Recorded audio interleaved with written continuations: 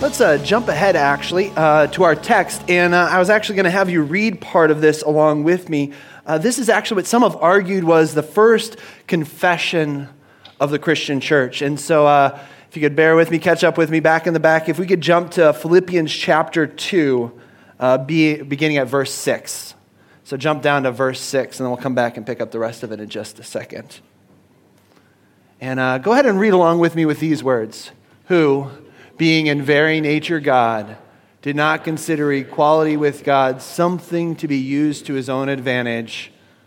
Rather, he made himself nothing by taking the very nature of a servant, being made in human likeness, and being found in appearance as a man, he humbled himself by becoming obedient to death, even death on a cross.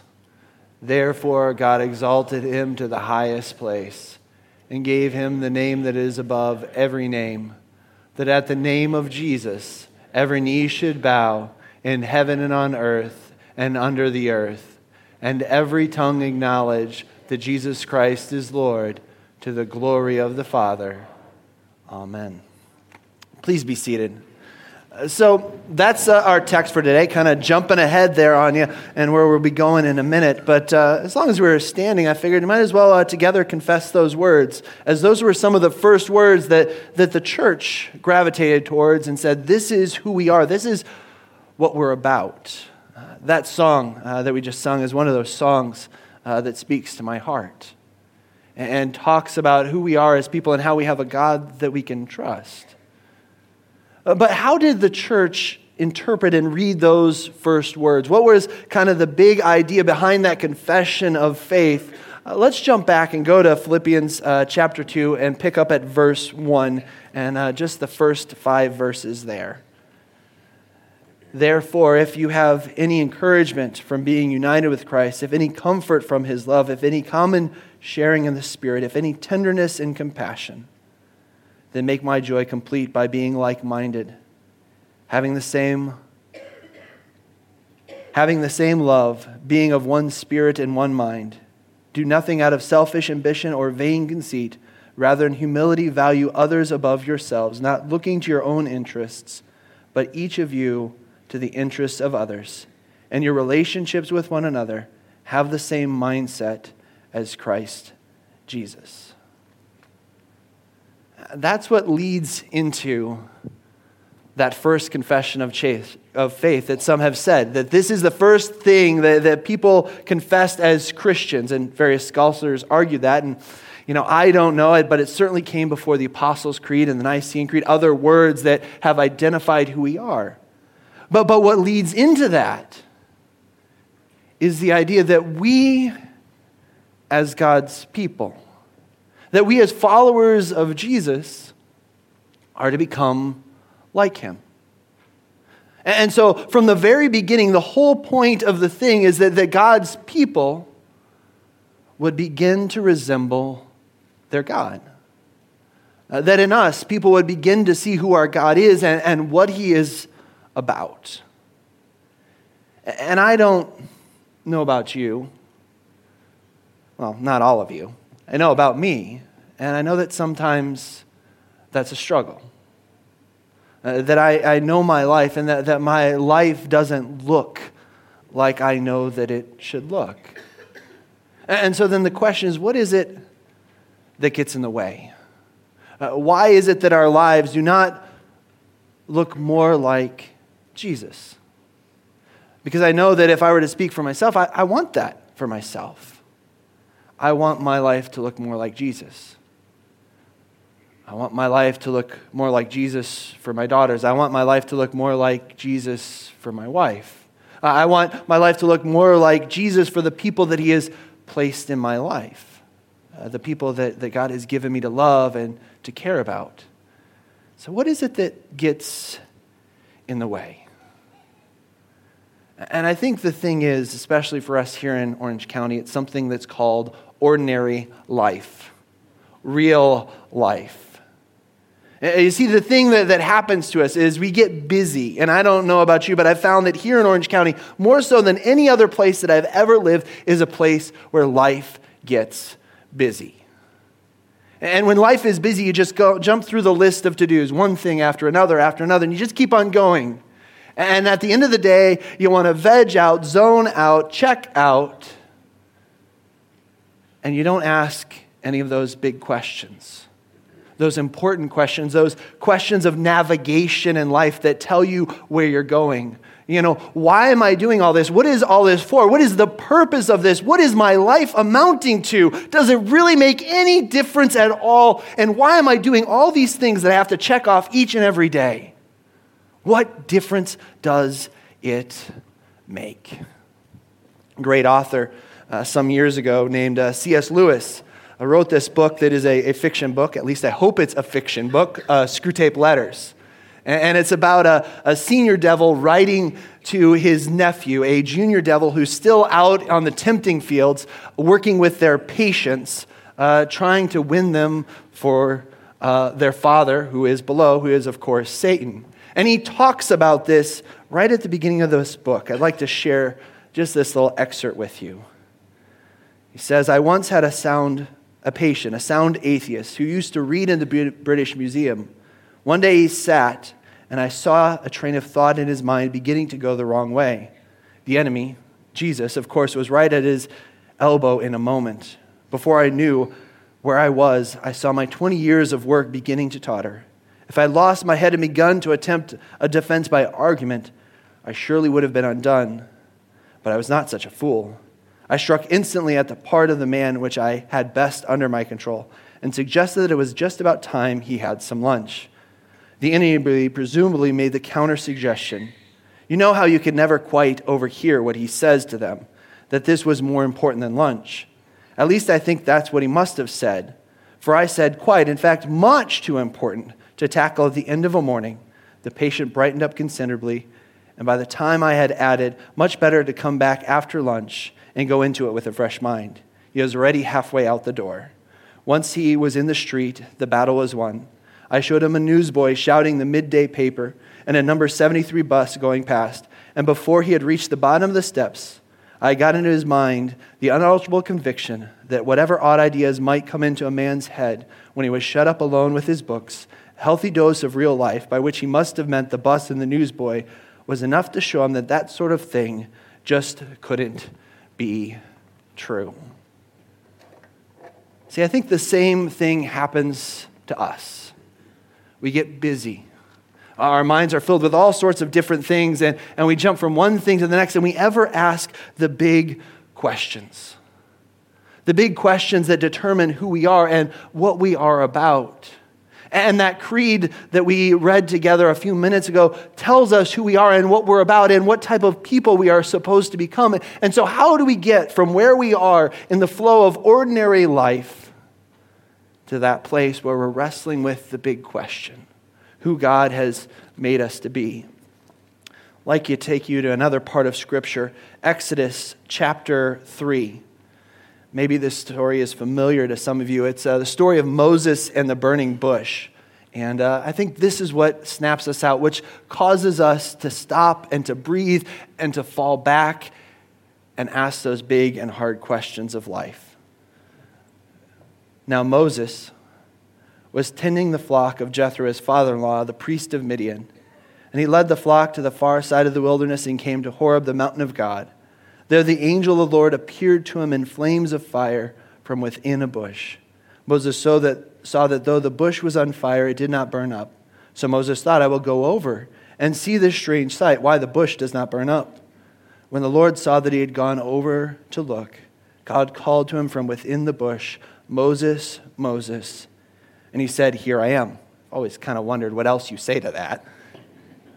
And he says, do not come any closer, God said. Take off your sandals, for the place where you are standing is holy ground.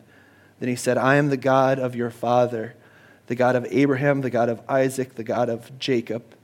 At this, Moses hid his face because he was afraid to look at God. See, I think that's what we need.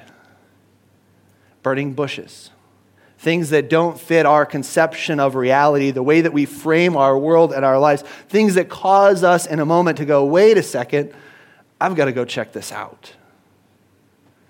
And I kind of wondered, what would have happened if Moses would have looked at his watch and said, Zipporah's got dinner on right now. It's 8 o'clock. I got to get the flock home. How often do we do that? How often is God trying to speak to us, to reach us and saying, there's something more going on here than meets your eye. You need to come and check it out. You need to pause. You need to reflect. And we go, I got to go. I got things to get done. I've got places to be. I've got people that I need to spend time with.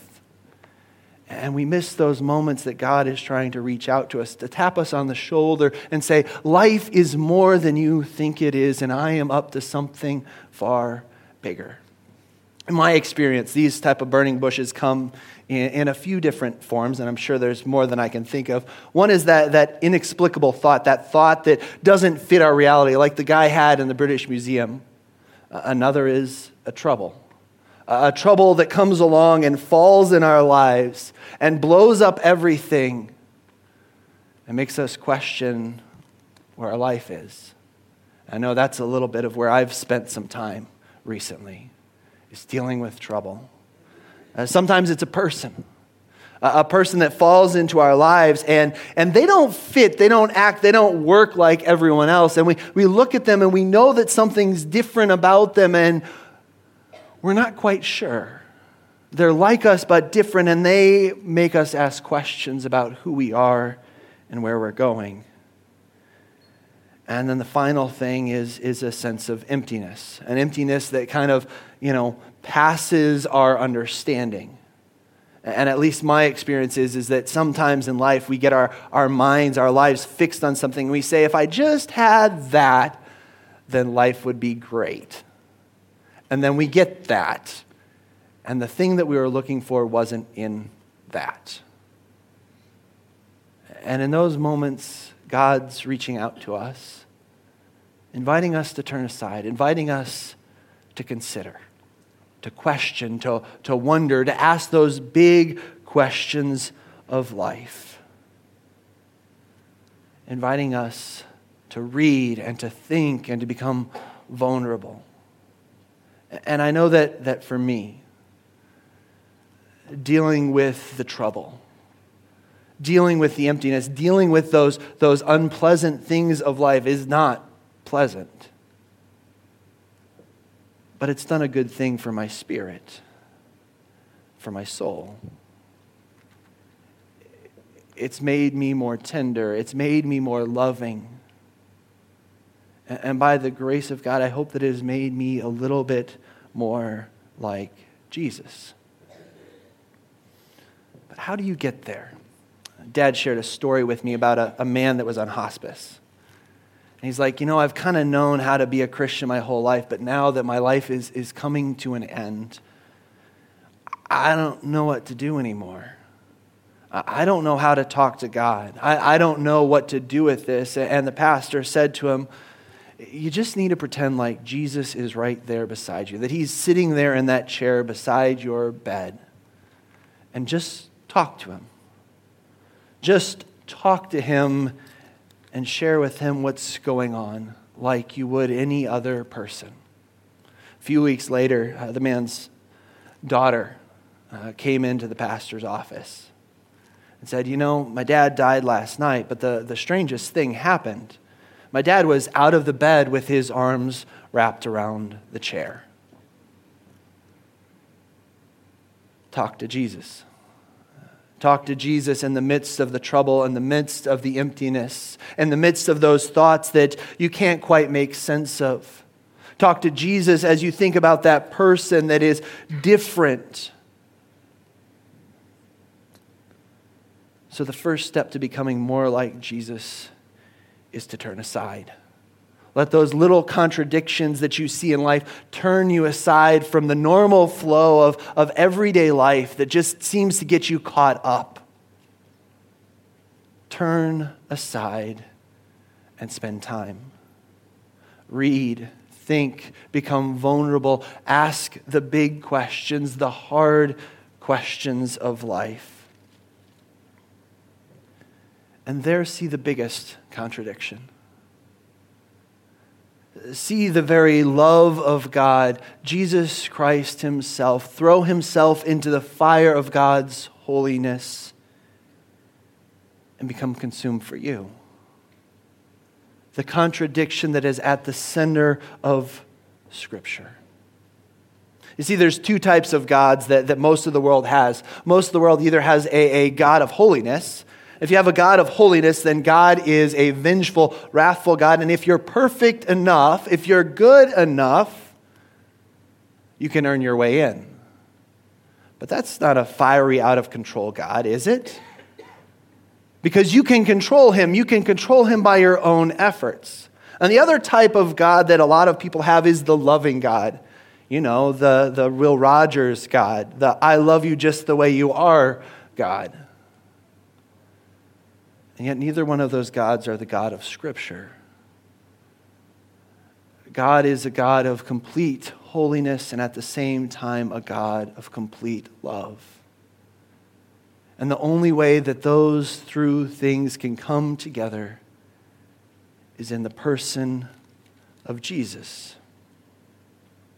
The person in whom the love and the holiness of God meet. And so if you want to be like Jesus, don't leave that. Don't move away from that. Because Jesus Christ, the very person you want to be like, the very person that God intends for you to grow into, is the person that you must see in order to become like him. And the degree to which you see that, the degree to which that becomes real to you, will be the degree to which you become like him. And Jesus will make you into a burning bush. Something that causes people to turn aside to ask the question. See, the thing is when we become Christians, we don't turn into great big redwoods, great big tall trees that look different than everybody else, that are holier than everybody else. We're still bushes.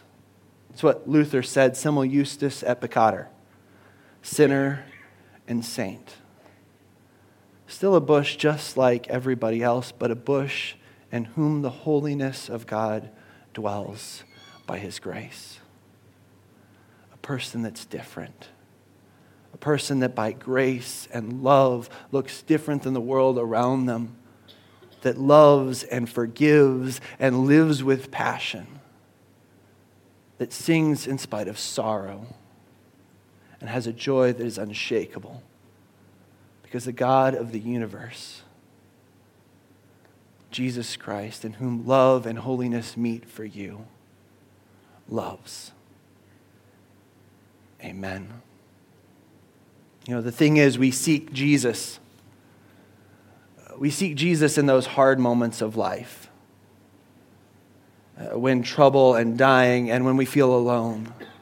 What we need to do is seek Jesus when we rise, so that each and every day we live with Jesus and are shaped with Jesus.